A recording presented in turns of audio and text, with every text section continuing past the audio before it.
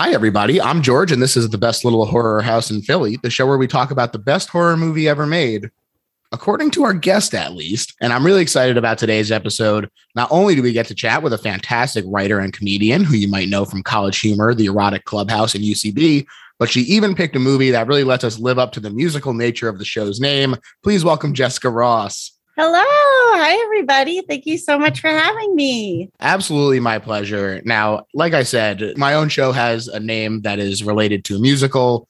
I love musicals, and I'm sure will not be a shock to anybody. I was, in fact, myself a theater kid. Is the fact that it's a musical something that directly appeals to you about today's movie, or is it an anomaly that this is a musical you like? Oh, absolutely. I also was a theater kid, and this was the first musical that I was ever in. Wow. Yeah. Big one then. I was one of 15 doo-wop girls because our school didn't want to leave anybody out. So there was literally 15 of us down a stage singing to these two people. It was ridiculous. Wow, that's fantastic. Yeah. That is funny because it is kind of a small cast for a show, which means that, and there's not a ton of chorus parts either besides the doo-wop girls. That makes sense, but it is funny.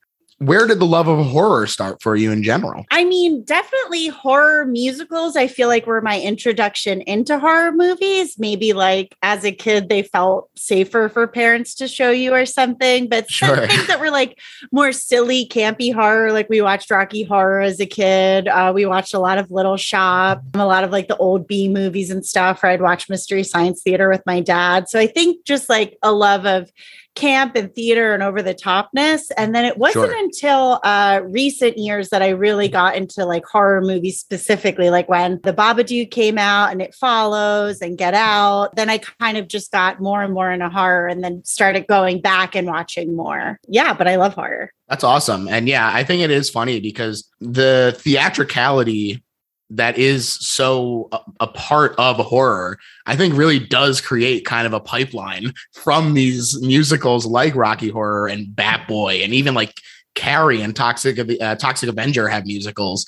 And it does, it's very easy to wind up as a horror fan, as a musical fan, for sure. Oh, definitely. Because I was thinking that too, as I was watching, I was it's such an extreme world to live in. And music just comes at the height of a feeling. So horror does feel like it really lends itself to it. Yeah, absolutely. Would you say that there is a favorite subgenre that really draws you in? I love a sci-fi horror, which I think this movie's so fun because it falls into everything. It's rom-com horror, sci-fi horror, musical horror, campy. But I love Alien. I love anything set in space. I think seems very scary. So yeah, sci-fi horror is probably my favorite. Yeah, I can definitely get behind that. I mean, space alone is terrifying. And then you add something else in there, like a robot gone awry or something, definitely. Or an alien. Yeah, or even more than space, the ocean. I feel I would rather be lost in space than in the deepest of the sea. Any picture that comes out of the bottom of the sea, I'm that's disgusting. That wants to kill me. This is their planet, and it's only a matter of time before they get it back. That's right. So the movie that we're talking about today is Little Shop of Horrors, directed by Frank Oz and released in 1986. But going back as far as possible, Little Shop had some incredible talent behind it. It started out as one of Roger Corman's infamous low-budget movies, utilizing sets and cast left over from Bucket of Blood and shooting all the interiors in a mere 2 days.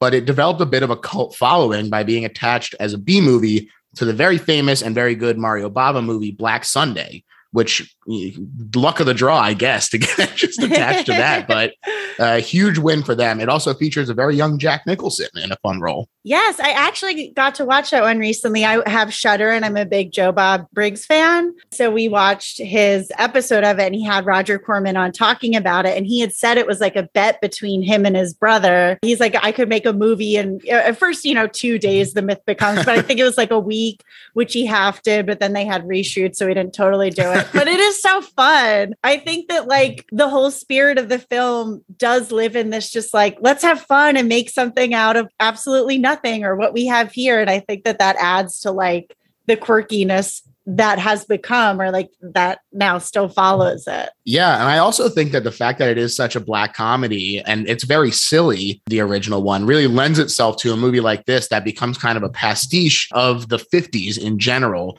which is when the original one takes place by virtue of coming out in 1960. Yeah, I remember watching the first one and thinking the flower shop scene felt so much like a theater set. But then when I rewatched Little Shop again last night, I was like, this one feels like a theater set. Like it does have a very like theater vibe to it still. Yes, absolutely. And because the original one does have that theater feeling as well, this led, and of course it had, like I said, a big cult following, led to the Off-Broadway show, which ran for 5 years, becoming, at the time of closing, the third longest running and highest grossing Off-Broadway production, which I thought was very interesting. Yeah, that's so cool. And I know the guy who did the book for that it's the same music for the movie. And then I read he went on to do The Little Mermaid, which is so cool because that also, once I saw that, I was like, oh yeah, they kind of have like a similar, like definitely the villain lives in this very cool, like over the top, like slightly sexualized and just off the charts world. And yeah, like the main protagonist like wants to, leave this place that they're in. Yeah. Yeah. To talk about those guys in particular, both the movie and the Off-Broadway show were produced by David Geffen, who is the founder of Asylum Records and later co-founder of DreamWorks. And it had music, lyrics, and book by Alan Menken and Howard Ashman, who, not only for The Little Mermaid, have won multiple Academy Awards for their work on stuff like Beauty and the Beast and Aladdin as well. 2 huge names. Wow. And unfortunately, Ashman's career was tragically cut short by HIV/AIDS in 1991. So huge bummer. I didn't know that. Wow. What gifts they gave to the world. All of those are like my favorite songs in this genre. Yeah. We were talking about it, before we got on the podcast, but like every single song in this is so good. Like I can't help but sing when I'm watching this movie. Yeah, it really is great. And it does have that kind of feeling that they have, but those Menken and Ashman songs are so inherently singable. That's why people love them so much, is because they just hook into you in such a great way. Top to bottom heaters for sure. And they're smart too. Like the jokes in them are so funny and they're like so detailed. I just love it. Together, these 3 guys started assembling the movie version, even getting Spielberg on board as EP and Marty Scorsese as the director, which I can't even I didn't know that. Wow. I'm going to take a second to imagine. Even grittier New York, I'm sure. But at the same time, Charles B. Griffith, who is the writer of the original movie, had a lawsuit going that wound up getting settled by the rights holders for 1/4 of 1% of the earnings of the stage musical, but getting that held up production to the point that both of those guys got busy elsewhere. So eventually Geffen was like, oh man, I got this movie. I don't know who to turn to. Who do I know that can work with puppets? Frank Oz, of course. Yeah. Frank Oz is perhaps most famous for puppeteering, having played the roles of Yoda, Bert, Grover, Cookie Monster, Miss Piggy, Fozzie, Animal, Sam Eagle. But in addition to all of these iconic roles of everyone's childhood, he's also been a successful actor and director over the years, including being the jail employee who gives Jake his stuff back in the Blues Brothers and directing movies like Bowfinger, Dirty Rotten Scoundrels, and What About Bob, in addition to this one. So quite a career. Oh, yeah. I forgot he did What About Bob and Dirty Rotten Scoundrels. Oh, my God. Wow. It was interesting because I remember when the new Muppet movies came out. I'm a huge Muppet fan too, which is probably why I also love this movie. But I remember Frank Oz giving the new ones a hard time because they weren't like dark enough. So it's so interesting. Yeah. I'm sure we'll get into all of this, but like, yeah, you could see kind of what he wants to tell, the stories. He has a pretty bleak outlook on things. Absolutely, yeah. He does. It is funny. When he's talking about the changes that had to get made to this and how like sad he was that God, when they took away my vision. And not only that, I mean, I don't want to get ahead of ourselves, but like the money that was spent on the portion that was cut, I was like, oh no, and the amount of time, it was like almost a year filming, and it's awesome. Yeah, it's so good. And you have to imagine that at the time, it wasn't like people had these physical copies of things that had special features loaded on it, Yeah. So those guys had to probably feel like that was never going to get seen. Yeah. Which is crazy to think about. There's 2 extra scenes, right? Then there's the dream sequence as well, which is really cool that I like. Yeah, it is a fun one. So we got a great cast in this. Yes. Rick Moranis playing Seymour Krelborn. Absolutely. Perfection. Top-notch casting. Yeah. Doesn't get better than that. The best role. He's great in everything, but this is like, could you have picked a better person? Can't be done. Yeah. You love him throughout, like no matter what he does. He's a murderer, and we're still like, no, it's okay. They had actually cast him, and then we're like, oh, we forgot to check if he can sing. But that luckily is his voice, right? Yeah. Yeah. Luckily he can. Yeah. But that was very fortuitous because they did not check. We've also got some freaking Treehouse of Horror ass names here with Vincent Gardenia. Oh my God, Mr. I love him. Yeah. Absolutely fantastic. Have you seen Moonstruck? I have. I love it very much. Oh, I love him in Moonstruck. I just love that's another one of my top movies ever. Oh. All right. I'm so tempted. Last time it came up, I did the Nick Cage yelling about his arm, and people were like, you shouldn't do that again. So do it. I'm resisting. No, I gotta resist. I truly did this the other day to somebody, and they just like stared at me like, I was like, my hand. Johnny has his bride. Johnny has his hand. Oh, what a perfect movie. Oh my God. I love anything that's like heightened reality, but also feels so real and relatable at the same time. And I think both these movies are that too. And he's a great actor for that. He's so over the top, but so realistic at the same time somehow. Yeah. It feels like we went like, oh, my grandpa is a character. Yeah. You know, like, and we also get Ellen Greene as Audrey. Perfection. Also perfection. Ellen had played the role of Audrey for 4 years already in the stage production. And the studio was like, we're going to get Cyndi Lauper, that we're going to throw her to the side. We're going to get Cyndi. And then Cyndi Lauper was like, I don't want to do this. And so they're like, okay, fine, we'll bring in Ellen. And this was such a great decision because she knows the character inside and out, really helps to smooth out production and give everyone who is newer to the piece something to work off of, something that's a little more established. And I think that it was just such a great decision to keep her around. Yeah, just the sincerity that she brings to it, but also, again, how like heightened she is and funny and like her delivery. But you just love her so much. Yeah. Yeah. Even from the first lines of like, a shiner. Oh my God. And every outfit, I just die. I'm like, this woman is perfection. Yeah, it's fantastic. Audrey 2, on the other hand, was voiced by Levi Stubbs from the R&B group The Four Tops and designed by Lyle Conway, previously an Oz collaborator on The Muppet Show, The Dark Crystal, and The Great Muppet Caper. And he would go on to work on The Blob as well, which is another fantastic special effects movie. I didn't know that. Yeah, I was surprised to see that on the filmography there. But I mean, it makes sense because it's they're both fantastic. So. Yeah. Wow. Again, I mean, I'm going to say perfection for every single cast. Everything was done perfectly. I mean, there's a reason it's the best horror movie ever made. It is a reason, yes. But this was such a complicated build. There are so many iterations of Audrey 2, you know, between ones that had the lip syncing, ones that just opened up all the way, ones that were meant to chew on the legs and stuff, ones that had the wires attached for puppetry. So he, instead of having it done in pre-production, was literally working on Audrey 2's the entire way through production to make sure that everything was made in time. He did get nominated for an Academy Award for his work on this movie, though, which I think is well-deserved. I know I read somewhere, too, the mouth was like so heavy or couldn't move fast enough. So they had to like speed up the rate for that singing, but not other people's. And it was like a technical nightmare trying to get, but it's perfect. Yeah, it is interesting. So I listened to the commentary of Frank Oz, and he talks about this. It is wild to hear how just like by accident some of these things that make the movie so good happen, because with that, they were looking at the footage being like, this looks like crap. We're never going to be able to get this. And then as he was like rewinding the dailies, he was like, that looks much better. What if we just like rewound it or like had the footage move faster?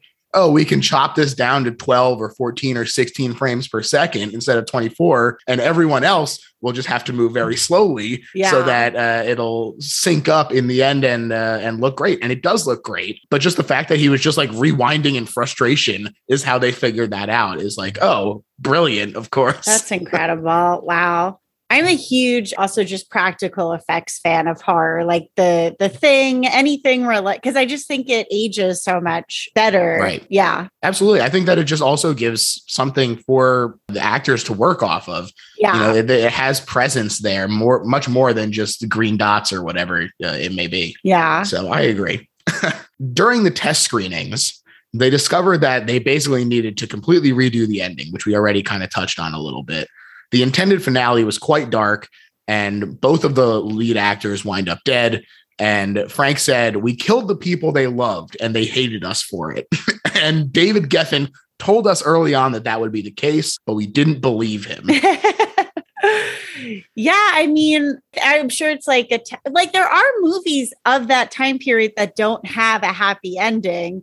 I think it's a testament to the two actors in particular of just how much you absolutely love them. Like the entire film, Audrey literally has a song that's like, all I want in life is just a little house and my kids. Like, you don't want to see that woman die. You know, she's been beat up the whole time. Like, I could see both sides of it. I totally get an audience being like, no. Yeah, absolutely. You know, someone who is dreaming that modestly deserves to at least make it to the end of the movie. Yes. Or like a guy who was orphaned and basically became somewhat of an indentured servant to a very cranky man who was his father but never loved him. Yeah. I'm kind of glad both versions exist. I enjoy both of them. It's nice to be able to go and be like, I want them to live this time.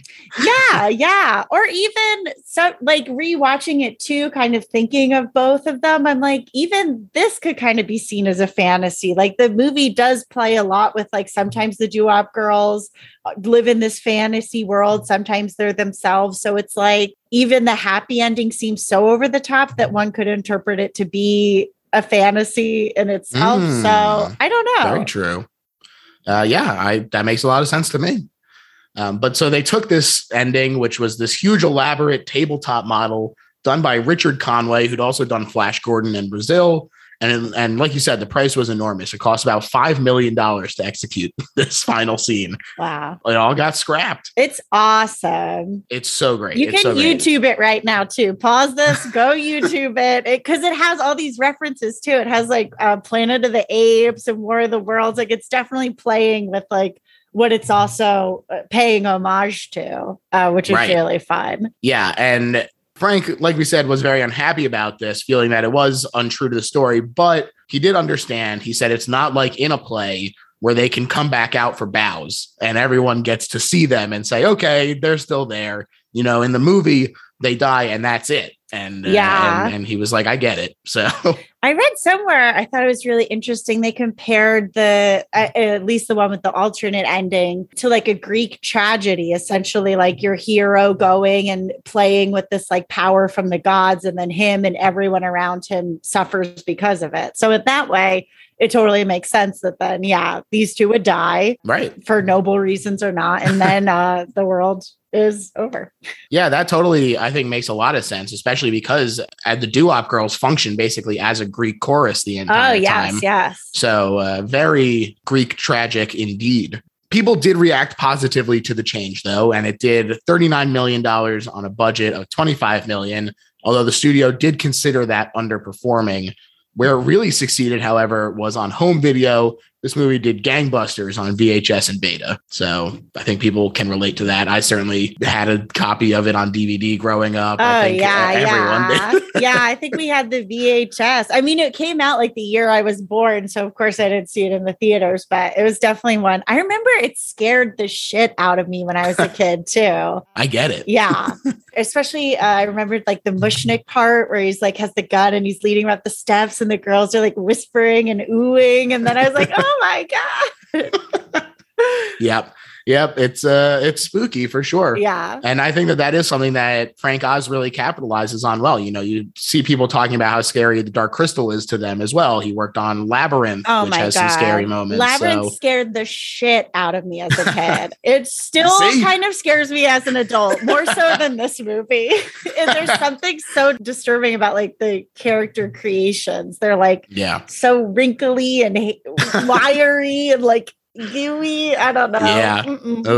Oh yeah. It's a good one though. But Mean Green Mother from Outer Space was another Oscar nomination for the movie for Best Original Song. And interestingly, it was both the first Oscar-nominated song to be sung by a villain, and also it was the first song to be nominated for an Oscar that contained profanity. Oh, wow. Yeah. I didn't know that. Yeah. Unfortunately, it did lose. Like I said, they were both nominations. So it lost special effects to Aliens, which I guess, kind of get, unfortunately. They're both fantastic.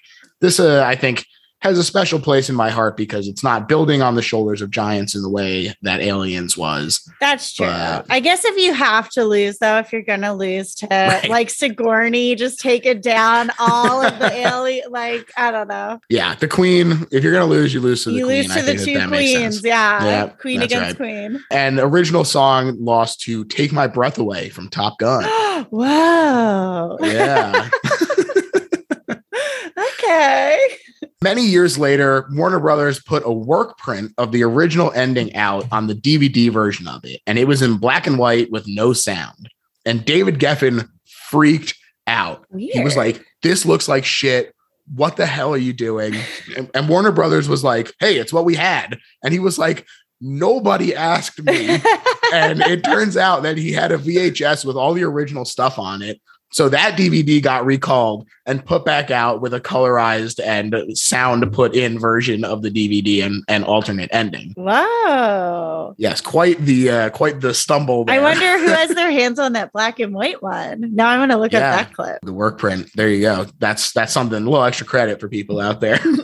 But it was originally released as the intended cut with this new version. But Frank heard about it and he was like, I support this. And it became known as the director's cut, which will be the version that we'll go through a plot of. So people, if you decide that you want to watch along and you weren't sure, now you know we're going to be talking about the director's cut.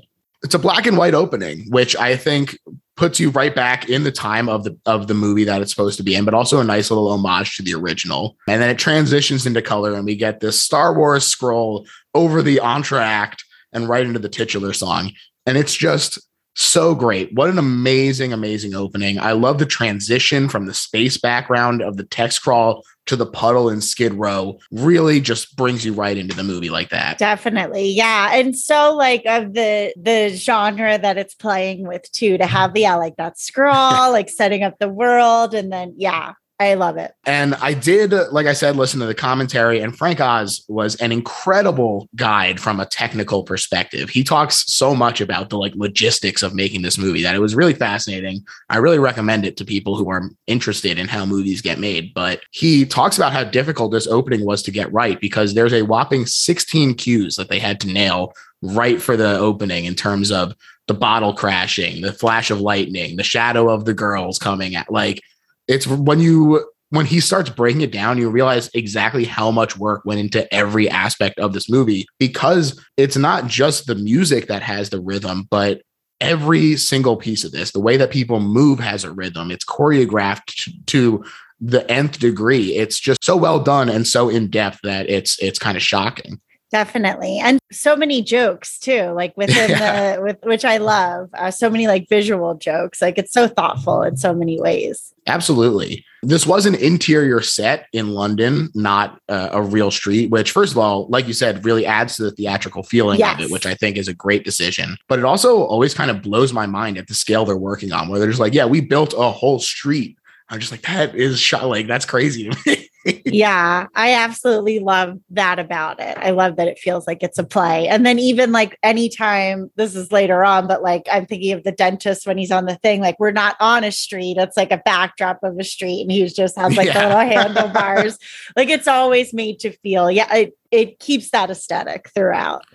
Yeah. And it's funny, that one shot is actually the only remaining vestige of the model of the city that gets destroyed in the intended ending. Oh, wow. That's left in the theatrical cut because they did a composite with him in front of it. So that's the model of New York that they wind up destroying. There you go. $5 million shot right there. That's right. The opening song, like you said, not only has a bunch of really great gags, but it does a fantastic job of introducing the setting, designed by Roy Walker as the production designer. And I love the 50s adapted Greek chorus of Crystal, Ronette, and Chiffon. They're so fun and such a great like every time that they show up on screen, you're just like, oh, we're about to have a great time here. Definitely. Yeah. That is the exact vibe that they bring. Yeah. And this is a huge improvement over the stage show, in my opinion, where they just kind of walk on and walk off. Here, they're much more entwined with the story, kind of showing up all over the place, helping to keep the camera moving and giving us an anchor to transition us from location to location. And this was actually the cinematic piece of the puzzle that convinced Frank to take the job, because he felt it was a little too static and too stagey as written originally. And so when he came back to it, he said, these three girls are the ones who are going to help kind of carry us through the movie. Another really great decision, I think. Definitely. And I love that they have their heightened fantasy, like doo-wop girl clothes, but then we get to see them as the like street urchins in like just their regular casual wear. And they have like their own fleshed out lives too, and wants and desires like outside of this as well, even though we don't explore it as much as the other characters. Right. Even the fact that they are named in the movie, I feel like is a huge like victory for them to not just be like, oh, the three girls. Like, that's Chiffon, Ronette, and Crystal. Like, we know them. Yeah. They lead us along to meet Seymour Krelborn, a real klutz, as we see from him immediately dropping a shelf full of plants on himself to his boss, Mr. Mushnick's displeasure. The news reports a total eclipse of the sun last week, and we're also introduced to Audrey, who is arriving late to work, mostly because she was getting beat up by her abusive and sadistic boyfriend, Steve Martin, DDS. His name, it's like Oren Scrivelli, I think. Yeah. Audrey and Seymour have unacted upon crushes on each other, each one feeling that they don't deserve the other one. Oh, so sad. Tragic. So sad. And watching this too, again, it was so interesting that both Oren and Mr. Mushnick kind of exhibit like the same monster qualities that the monster himself does. Like they don't really have much regard for other people. It's only like what they can get out of them. And that Seymour sees this as like, oh, she must like that in a person, and like I'm not that, so I need to like become more of this in order to be like liked or respected, or which is so sad. It's and then awful. She assumes because she came from like this certain type of way, she doesn't deserve somebody like Seymour. It's so heartbreaking. It really is. And everyone is just lamenting the state of their lives pretty much. Yeah. Oh my God. How relatable too. Yeah. Oh, this is the first time I watched it post-COVID, and I'm like, Jesus Christ. It really is kind of brutal. You know, everyone, they sing Skid Row. They all talk about how easy it is to get caught under the wheel. Yeah. And the rich are getting richer, and we're fucking cleaning their floors, and they don't even give a shit if we live or die. Oh man. It's like, yeah, guys, do you want to know what happens 60 years later? It's a lot worse. Now there's only like 6 of them that are really rich.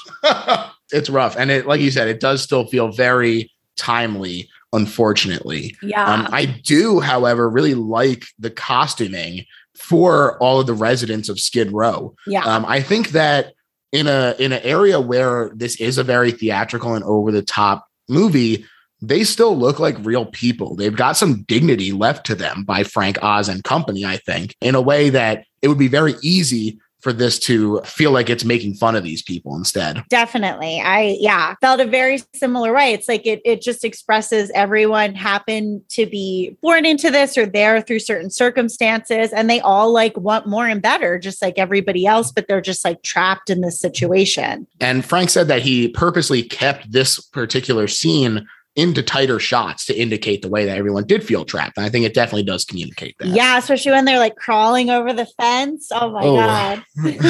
Mushnick says that he is in fact going to close the store, but Audrey and Seymour launch into a planned campaign to utilize some of Seymour's strange and interesting plants on display to attract business. And to this end, he unveils Audrey 2.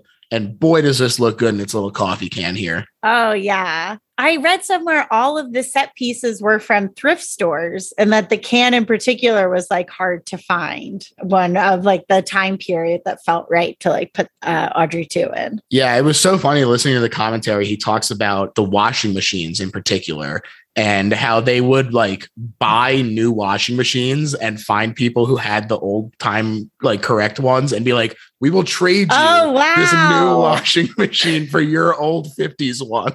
Please give it to us. That's incredible. Somebody's got to come do that for me in my refrigerator right now.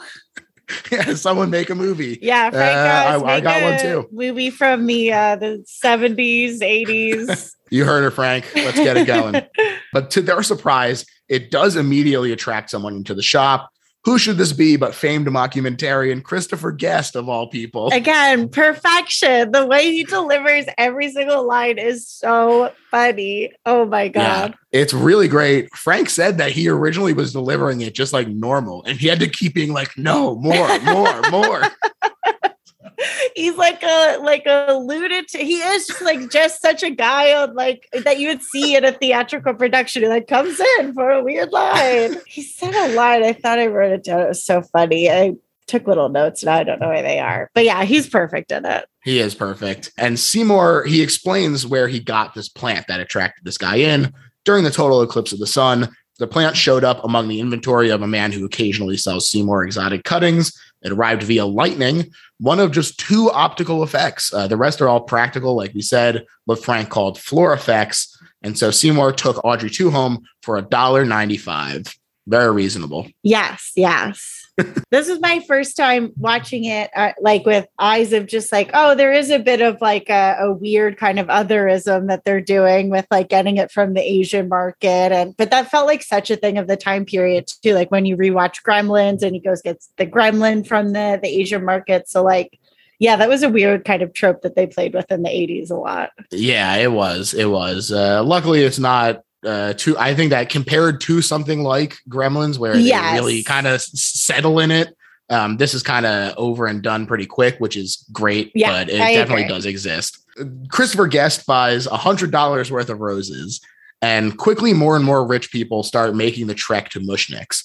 And this was something that really stood out to me this time, is it feels to me like there might be something here about the way that people escape poverty through entertainment positions, but by doing that, you have to there's an element of positioning yourself as an alien or selling the things that make you unique so that people can gawk at you in a way that can sometimes feel gross. I was thinking he kind of sees it and instinctually knows that there's something special about it and brings it. And then other people catch on to his good taste in a way. It's almost like when you are a creative in any sense, you create something and then people want to kind of, if it's of a certain quality, come and see it or are interested in it. And then of course, as the movie goes on, it's then the more you kind of have to give or keep that up or keep it going. And then how much of yourself do you lose in trying to keep this? It made me think a lot about making stuff for the internet or you make this one fun thing and then you have this pressure of having to keep doing it to that degree all the time, and how or what other people want to take from you because of it. Yeah. Seymour, he has to give so much of himself. He makes this Faustian deal, and he thinks that by becoming or reaching another level, or what he sees as another level, that then he'll finally be good enough for people, in this instance, Audrey. Yeah. And that self-loathing that goes into it. Oh, totally. It was brutal. Or just, I'll finally be respected. But then it never stops. Then you have to keep feeding that. Yeah. You never get to be enough. It's always this thing then. And if that goes away, then they'll see that I'm just pathetic me, which is so sad. It's so relatable. If this is going to be bigger than hula hoops, then what's going to be bigger than Audrey too? Yes. In addition to this sort of playing into them feeling like this is a way to escape poverty, Audrey also reveals that part of the reason for her staying with her boyfriend is that he makes good money. Yeah, she says he's a professional. And I was like, oh, fuck, this is terrible. Although Mr. Mushnick does say to leave him, which I was like, all right, there you go. He's an ally. In that Mush, sense, a little mush. Old Mush has got a little bit of sense in him. She also says that he's the only guy she's got, to Seymour's chagrin. Yeah. Audrey, too, is withering up, though, so Seymour is charged with staying at the flower shop and nursing it back to health. He sings Grow For Me and discovers by slicing his thumb on some rose thorns that the special nutrient Audrey 2 needs is human blood. Blah, blah, blah. Yep. You got to give of yourself. That's right. The ultimate sacrifice. I think it's also, of course, very appropriate for how it's discovered that Audrey 2 wants this is, the thorns hidden among the roses of the promises that they make and everything. Yes. So Seymour does, in fact, give it a few drops if that will appease. But of course, it can only appease for so long. And as he leaves, Audrey 2 does in fact grow for him. And this looks so good. Frank was explaining how they did this shot. And basically, it's forced perspective in a way where the plant is not actually in the can and the roots are part of the can. And then the plant just moves forward in order to grow. It's wild. I'm telling you, this commentary is nuts. I have to watch it. Yeah. Oh my God. That's so cool. I was just watching on YouTube, like Lord of the Rings, how they like set up different shots. Yes. I Gandalf. love Incredible. shit like that. it's very impressive. He was talking about a scene you wouldn't even think of, like when they're just sitting at like the table and like chit-chatting. And he's like, I was like, in life, we're at this giant like dining table at different ends, but in the scene, it looks like they're right next to each other. Like that's amazing that people magic. Can do these things. Yeah, it's literal magic. Seymour is appearing on WSKID Radio Zoo program to discuss the plant, now operated by 4 to 5 puppeteers below frame, and what would wind up being 60 at the most operating the puppet, with Weird Wink Wilkinson, played by John Candy, in another delightful role, as always, from him. One of just 2 people who were allowed to ad-lib in this movie. Yeah, what a treasure. I absolutely love this man. Fantastic. And even these little like cameo roles like this, he just brings so much to the table with He's just really a guy fantastic. You want to hug. Just like absolutely adore him. Absolutely. And unfortunately, Audrey Prime misses the broadcast, saying she didn't get tied up, just handcuffed a little. And her arm is also in a very chic lace sling. Oh my God, the sling. I am like, how is that working? That can't be giving you a lot of support right now. You need to see a doctor. Who can afford doctors? Truly, yeah. The choir also tries to convince her to dump the dentist and get with Seymour. And she says 2 things. First, in a terrifying reflection of actual abusive relationships, she posits, if he does this when he likes me, imagine what he'd do if he got mad. So terrifying. Sad. Yes. She also continues to demonstrate her own low self-esteem, saying that she doesn't deserve someone like Seymour, which leads into the song Somewhere That's Green, which, as we've already talk about shooting low. I mean, there's so many good songs, but this one really does touch my heart in like just such a special way, because it's not only so sweet, so sad, but it's so funny. Like it's just she gives you everything. Yeah, it's absolutely incredible. And it is funny that it is very sweet, but this is also in a movie about like killing and alien monsters destroying the US. Like this is one of the bleaker moments where all she wants is like the barest luxuries, like a chain link fence, a husband who's nice. Yeah. And it just really creates this understanding of the desperation that she feels. Eating TV dinners in front of their enormous 12-inch screen.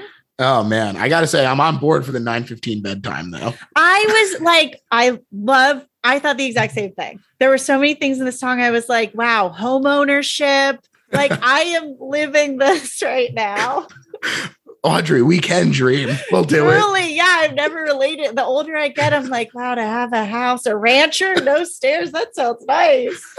The scene itself, in addition to the song, though, is also really great. I love when they push the theatricality of the source material. This fantasy moment really does feel very over the top. You know, you get Rick Moranis like waving while he's mowing the lawn and everything. Just very sweet, very cute, very over the top in a way that I really enjoy. Yeah, they even give him like a little beer gut, like in her fantasy. He has like a little pooch. It's so cute. And she has friends coming to her house with like Tupperware, which like clearly she doesn't have these girlfriends in her life right now. It's just so sad. It really is. When they transition from the dream sequence to real life, they literally had to stack 2 cranes on top of each other for the camera to pull out and transition to the rooftop, because they were like, there just no cranes exist that can carry this camera that far. Wait, to get the shot of the girls up on top of the, yeah. Oh, wow. That's crazy. So that's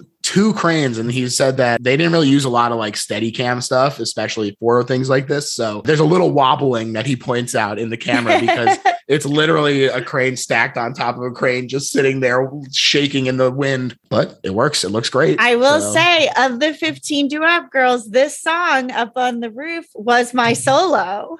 Oh, I know, yeah. And I out. am not a good singer. No one should have ever given me a solo, but they did. I think as I was like older, they were like, let her just do something before she goes to the next grade. Yeah. Up on that rooftop, there's a big neon choose sign.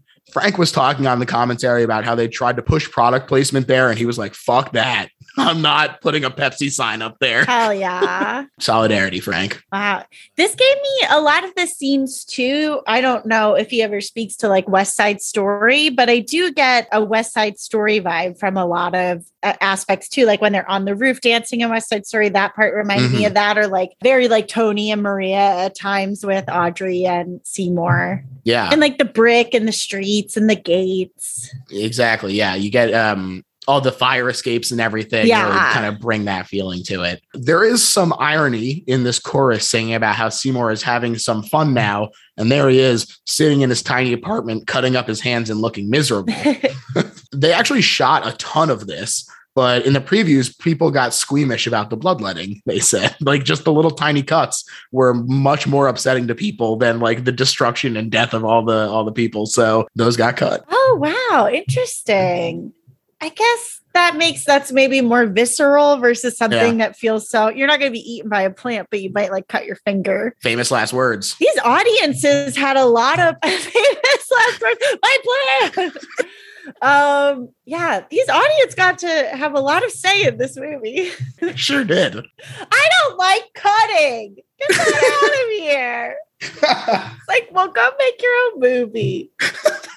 Well, this is where Warner Brothers had to smack him on the hands with the ruler and say, come on, Frank, rein it in. Yeah. I'm trying to think of like other movies that like Taxi Driver existed before this kid, but I guess it didn't have the same feel. Like this does teeter in a world of like campy and silly, but so I guess I can get why tonally things feel more like, oh, this feels off or this feels right for it. Sure. That does make sense. I also love this moment where he becomes forgetful thanks to his anemia, and the joke about the Shivas being an important funerary account, since sitting Shiva is part of the Jewish mourning ritual.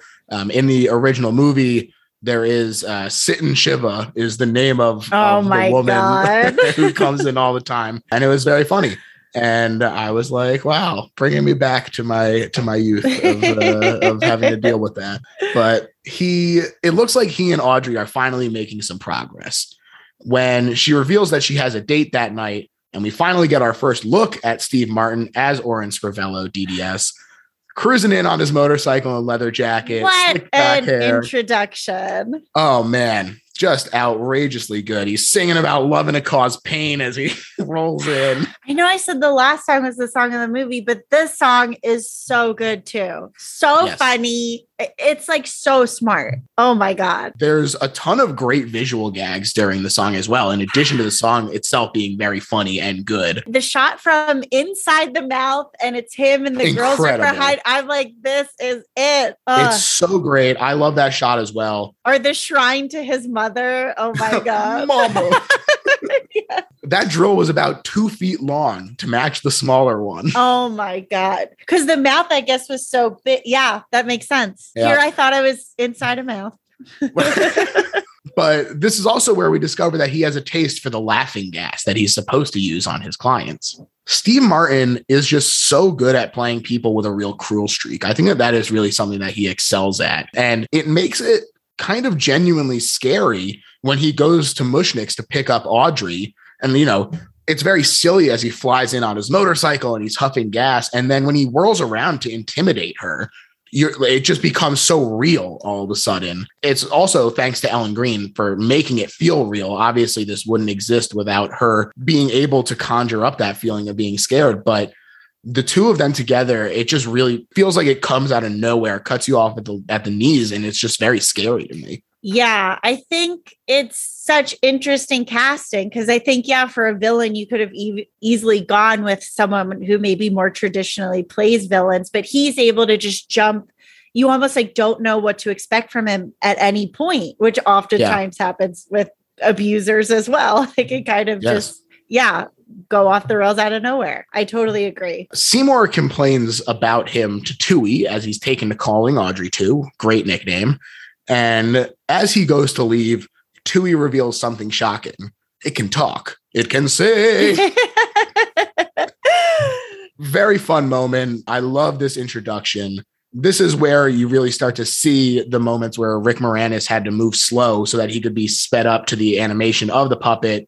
An incredible challenge. They said mostly 16 frames per second instead of 24, while a dozen puppeteers sat in a tank under the set to move the leaves and vines. And Brian Henson, son of Jim Henson, was dressed in vines himself and hidden behind the plant to move them out. Wow. Yeah, so family biz. Brian Henson gave us Muppet Christmas Carol, right? I believe that's the case. Yes. Another one of truly the best movies ever made. Also, Dirty Rotten Scoundrels, Michael Caine, Frank Oz connection. There you go. Oh my God. It's all coming together, folks. This scene, an average of 30 takes with only 10 seconds per take on every moment of this. Wow. Yes. Frank said that it was an absolute nightmare trying to get the lip syncing right. But it works out, looks absolutely fantastic. I guess those 30 takes, they must have had at least one in there that looked good. It looks incredible. It's so fun. It's so real. It's so like he's such a character. You totally buy into the whole thing. And the song, again, is so funny. But yeah, it's crazy watching it this time too, just like seeing what a manipulator the plant is as well. He kind of seems to be steps ahead usually of Seymour and just knows finds all different ways to get him to do the things that he wants him to do. That's Tui. But yeah, he lays down the rules for Seymour in this delightful song, Feed Me, parentheses, Get It. He promises untold successes and riches if Seymour will feed him live humans. And hey, you could do it Dexter style, only take out people who deserve it. Why not start with the good doctor? And Seymour is seduced into it finally at the thought of being what he deems good enough for Audrey. And the guy sure looks like plant food to me. Yeah. So, and I think he decides too in seeing like the slap from the shadow. So like you as the audience are also like, yeah, I want that guy. It's time. Yeah. I don't like that guy either. That's right. Yeah. He looks like plant food. Levi Stubbs was really pushed to bring kind of a demonic edge to the voice of Audrey 2 to emphasize the Faustian parallels between this show and the Faustian legend. I think that he does such an amazing job of kind of having that like purr in the voice that feels very seductive and like he is your friend, but there is that edge to it that really keeps you off balance as well. It's just a really fantastic voice performance. Yeah, you can't be so scary that he wouldn't listen to him or he would just get rid of him. Like he's such a, like I was saying, a manipulator. Like he knows how to get what he wants out of, because he knows what all these people want. The next day, Bill Murray goes to the dentist and is extremely eager to get in the chair. Yes. And this is just so funny. He was the other one person allowed to ad lib. And to that end, they kept Steve Martin's lines extremely scripted in order to give Bill something to riff off of, which is something that can unfortunately, when people are like, oh, we're going to just improv this scene, if you don't have something to go off of, it can become very difficult to keep the scene moving in a way that feels organic. So I think that was another great decision for someone who is a very funny guy. You know, I'm sure it was tempting to be like, yeah, go ahead, just do whatever you want. But they kept him scripted and let Bill Murray kind of have this moment to shine. And I think that it works really well. And this would be the equivalent of the Jack Nicholson role from the OG Little Shop. Yeah, which that scene I remember going on really long. I feel like this one kind of gets to the joke faster and a little bit better. Well, it's funny too, because in the original one, he's like, all right, you're done. And Jack Nicholson's like, that's it. And he has to like go back in. I think that really relates to exactly what you were saying. They really soak in it. I guess they were like, this is our big moment. Yeah. While the dentist is occupado and Bill Murray is ecstatic, Seymour enters the waiting room with a gun. Dr. Oren is furious that Bill is enjoying it, and so he throws him out and he pulls Seymour into the chair. 32 takes it took for them to decide on an ending joke, which winds up being the fact that he like stole the little tool. Oh yeah. That's so funny. Oh my God. That little joke is so funny. Yeah. He's like, oh, how did that get in there?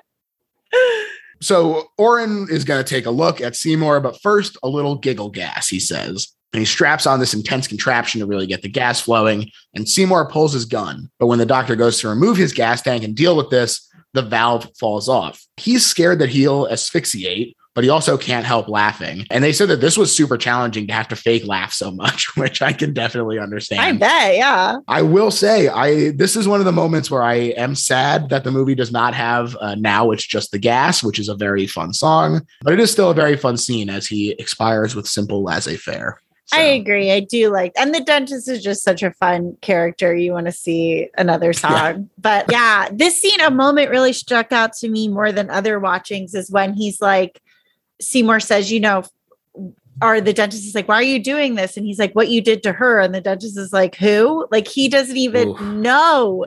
Like, he doesn't even think about her. I was like, you asshole. It's really rough. I think that it is a nice little moment for us to really feel vindicated in this death. Yeah. It's one last little twist of the knife for us to say, Seymour is doing the right thing. This is a good move. Yeah. To that end, he very subtly drags the body to the florist's, which is very funny because it's just thumping down the stairs. And Tui has the meal of a lifetime. But Mushnick sees Seymour chopping up the body. Seymour comforts Audrey, who feels bad for wishing harm on Oren. This is, I think, another moment that is very painful because it feels very realistic. She like goes back and forth with this guilt of like, I feel bad because I wanted this to happen. Like, he was so mean to me. I had wished something would happen and now it did, but I don't know if he deserved that, which I think is a great moral of or at least killings and, what's going on as a whole too. Like, yeah, he's bad, but is this the best?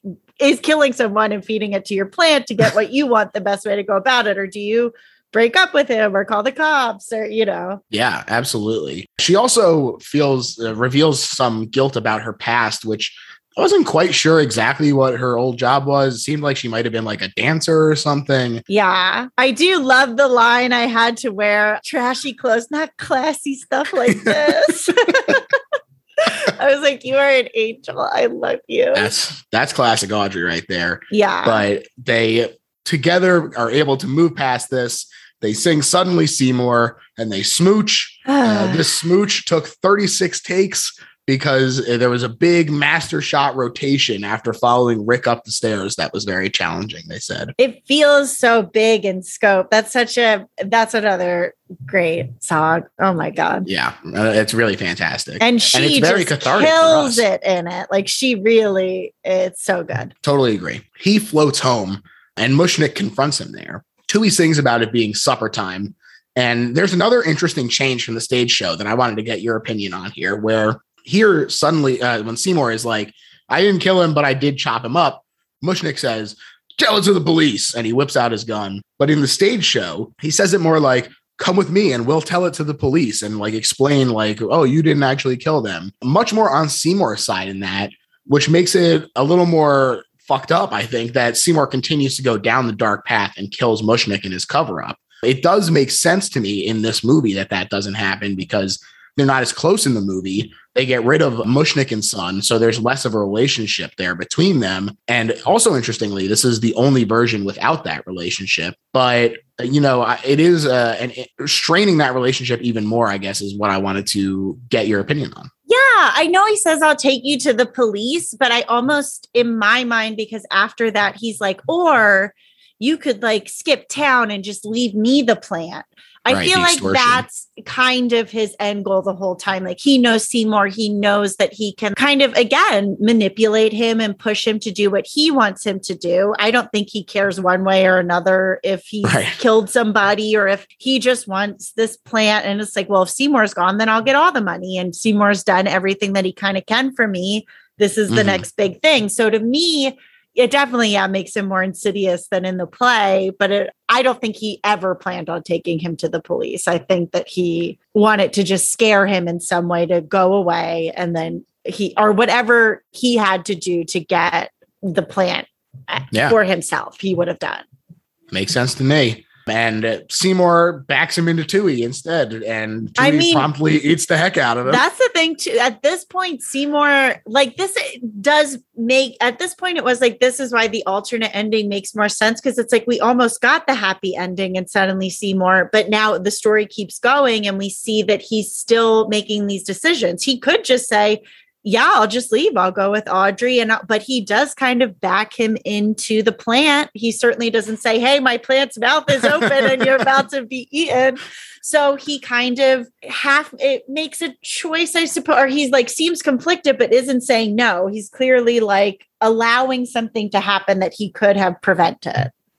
Yeah, it's the same kind of thing with the dentist where he could have helped him get the mask off. Instead, he just I didn't kill him. The gas killed him. Oh, yeah, everything. Killed him. Yeah, it's like by accident, but it is like, you are complicit, a part of these things. Yeah, yeah. The opportunities continue to pile up as the meek inherit the earth. And Tui has gotten enormous, or even more enormous, and he wants food. But Seymour is getting panicked about the murders and how quickly his life has changed. Plus, now that he and Audrey are together, he's terrified of losing her and feeling like he still feels like he's not good enough for her. And so that fraudulence that permeates his opinions of himself is dragging him down. Yeah.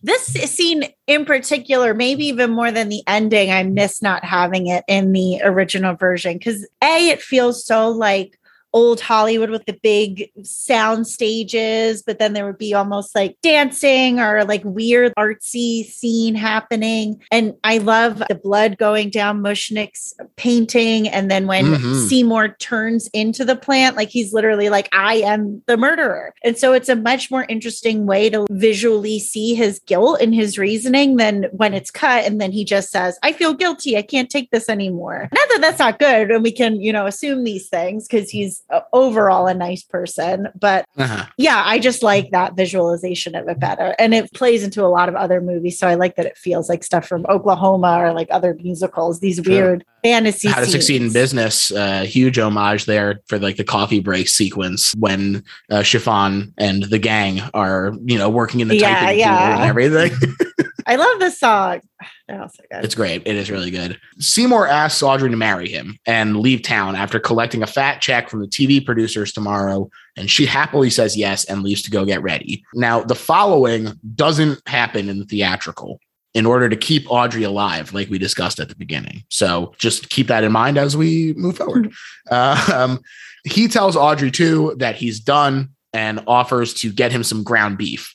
Tui, after some resistance, says fine, but is really just getting Seymour out of the way so that he can drag himself over to the register, steal a coin, and place a phone call, which is just this amazing practical puppetry. Yes. It's so funny. I love the little phone cord wrapped around his tendril and the tapping on the glass and everything. It's just very corny in the best way. And just so thoughtful. Yeah, just to like live in those moments is so enjoyable. Yeah. The call is to Audrey Prime, and he introduces himself to her. And then another last little one where he checks the coin slot, which is also very funny.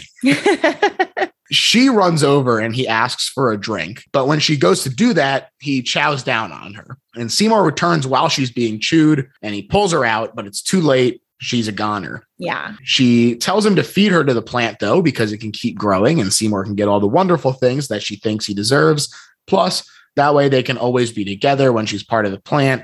Somewhere That's Green in a reprise. I like this a lot. I think it works really well. That's the kind of thing where Somewhere That's Green makes sense for the first song, but then when they tie it into like the permanence of being part of the plant, you're just like, oh, it all comes together. I love it. Yeah, it's really poetic. It's beautiful. It is. And it remains beautiful as Seymour takes her body to Audrey too. And I love the way that this is shot, not only the intimidating look of the plant looming over him, but the gentleness of the farewell. Like it feels like he's like sending like a boat funeral out and like pushing it into the lake. It's really fantastic. Yeah. Just a lot of love between these two and like a lot of sadness. Like kind of they had everything that they needed all along, but they didn't like allow themselves to just do it. Like they both wanted the exact same thing but didn't get it. Seymour runs out and contemplates throwing himself off the roof. but is stopped by a man from International Licensing and Marketing. By a Belushi. That's right. In the theatrical, it's Jim Belushi. He had to step in because Paul Dooley was in the director's cut. But when they went to go do the reshoots, he was like, I'm busy. What do you want from me? So Jim Belushi had to step in. He reveals that he's taken a cutting of Audrey 2, and with Seymour's permission, we'll get one into every house in America. It'll be bigger than hula hoops. I was trying to think. I was like, what's an update for this? Pogs, fidget spinners? What is Audrey 2? iPads. There you go. That's definitely it. And the Audrey 2 cutting smirks evilly. I just love that little cutie in the little box like that. The little ones are, or when, we're getting to it, but when all the little ones come out, I'm like, oh my God, I love this. He rushes back down to yell at Tui and decides it's got to stop right now. But Tui says he's in charge now. And the pot he's in explodes as the roots continue to grow. Little mouths appear on the vines. Like you said, it's really fantastic.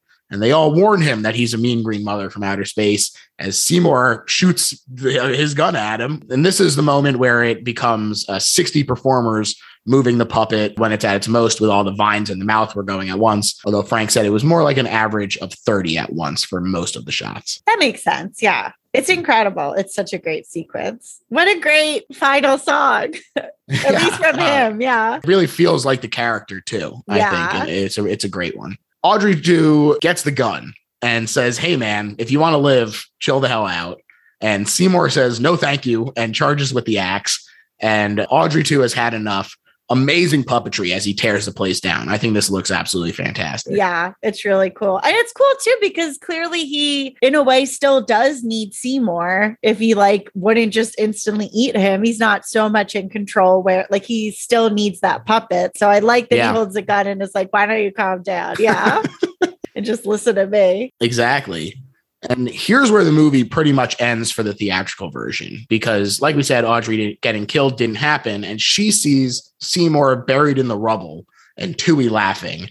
And then hand sticks out with an electric cable and electrocutes the plant, which explodes. And it's very funny to know that it's reshoots, because once you know, it's incredibly obvious that this wasn't Rick Moranis' hand that shot out. And it's very deliberately just an arm. But it still absolutely works for me as a happy ending, because they get up, there's this moment where it looks like he might have sacrificed himself to end it all. But Rick Moranis walks out, he and Audrey hug, and they run off into their somewhere that's green dream home, pan down and reveal a baby Audrey 2 in the garden. Fun ending. And I like that it, gives a little something extra for Audrey 2 there. Everyone gets to go and live their dream life. Nice little thing. Yeah. Or knowing that it's not, even with the happy ending, it's not over. There's a wink of Instead, in the intended version, as Seymour emerges from the rubble, he gets grabbed by Tui and slowly brought into his gullet. Very dark. It's just very funny that it's so the complete opposite direction. Yeah. It's so deliberate. And Tui laughs, and the chorus tells us that subsequent to the events we have just witnessed, Tui's plan was enacted successfully, and they devoured the U.S. Unsuspecting jerks from Maine to California. That's the whole thing. I love, when the family's watching TV and the leaf comes out and gets them. I'm like, this is all just, and it just keeps heightening, and then it's rolling through the streets. I just love this whole look. It's really fantastic. First of all, the final Ultimo, Don't Feed the Plants, is an amazing, amazing song that I love a lot. Second of all, this just looks so great as it's like a secret kaiju movie where he just rampages down the streets and just starts tearing up apartment buildings and stuff. It's so fantastic. I do love that he also burst through a movie theater showing Jason and the Argonauts, which is a landmark movie in stop motion and monster animation. So a nice little homage there. I think that's great. Also love the train right into the mouth. That's a lot of fun. There's just so many great visuals in it. Yeah, it's such a, Yeah, and it concludes with one final great visual. Audrey 2 atop the Statue of Liberty, strangling the representation of America with the end over it. Very Planet of the Apes, but now Planet of the Plants. Yeah. King Kong. Planted. Yeah. Planet of the Apes. And then, of course, Tui bursts through the end. And it's a fantastic ending to a fantastic movie. And now, Jess, we've reached the point of the episode where we sum up why this isn't just a good horror movie, but is in fact the best horror movie ever made. And I'm going to let you start. I think that this is the best horror movie ever made because I think that good horror heightens reality and but also feels that there's something at its core that's like very humane and like relatable. And the whole movie is essentially about losing your humanity, which I think, is very scary. Like maybe in and of itself, it's not like jump scares or you're sitting there, but you are so invested in these characters. People were so invested in these characters that they literally said, we need a new and different ending because we cannot see bad things happen to them. So I think people see so much of themselves. I think so many people feel like they are in a shitty situation that they can't quite get out of, and they dream of something more and something better. So not only the best horror movie ever made, but just one of the best movies ever made. I think that this movie is so special and so unique. There's not really many other movies that you could point to and say that this movie is a lot. Like it's just its own unique thing, which I love. I totally agree. To me, this is the best horror movie ever made because it really rides an interesting line in a way that almost no other movies are able to do, which is that by nature of being a musical, there is a fantastical element to it. And, you are already having to buy into the fact that people are just going around singing in their daily lives. But because the characters themselves are so grounded and they're so relatable, and like you said, you can really see yourself in them dreaming of a way to get out of the situation that they're in, that it blends them in such an effortless way. And it creates this wonderful, fantastical musical that we get to have all these wonderful songs with. But it's also something that we can really take the time to relate to these characters and see ourselves in them in a way that is cathartic. Just, even if it does have the tragic ending, to see yourself on screen and say, I understand what these characters are going for, searching for any way to raise their station.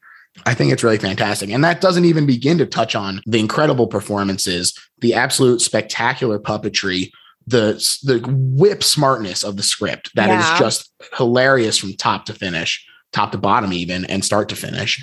And it's just the best horror movie ever made. It's just juggling a lot. It's like sci-fi and horror and musical and Greek tragedy and romance, and it does it all pretty seamlessly. It's just able to combine to be this one special, unique thing. And I think it's such like a timeless story too. Like it was made in the 80s where clearly, Wall Street and people feeling disenfranchised and like crapped all over by capitalism. Like it just is so relatable both then. It makes sense why it was made when it was made and now why it feels so relatable today. Yeah, hopefully it will become less relatable. Yeah, we'll see. We'll see if the plants win or we win. Who knows? But Jess, I want to thank you so much for coming on the show. This was an absolute blast. And please tell people where they can find your work and your socials and all that jazz. Yeah, definitely. My socials are at Jessica Ross Comedy. Instagram, you can check out my stuff on YouTube, typically through College Humor. I have a lot of videos there. Or if you're a Dropout subscriber, you could see different shows that I wrote on. I wrote on Ultra Megatron, Team Go. I wrote on Team Pink Katie, and I did stuff with D&D Dimension 20. So lots of stuff to check out there. Hell yeah. I encourage you all to check it out. I had a wonderful time with the Gritty of Brotherly Love. Yes. Clubhouse. Oh my God. That was one of the first ones we wrote our own erotica for it. That's right. Which now the erotic clubhouse is we write all fan fiction. We're just writing now as opposed to reviewing the books, which has been very fun and crazy. So definitely check that out, folks. As far as my plugs, you can find me on Twitter at Little Horror PHL. There's also a Patreon if you're enjoying the show where you can help support the show if you're enjoying it. There's all kinds of bonus episodes. We just did a mailbag, but there's also been stuff that we covered like EC Comics. We talked about Freaky Friday 2003, which is also the best horror movie ever made. So all kinds of great stuff over there. And yeah, that's it. Thanks again, Jess. Thank you. Bye. Bye.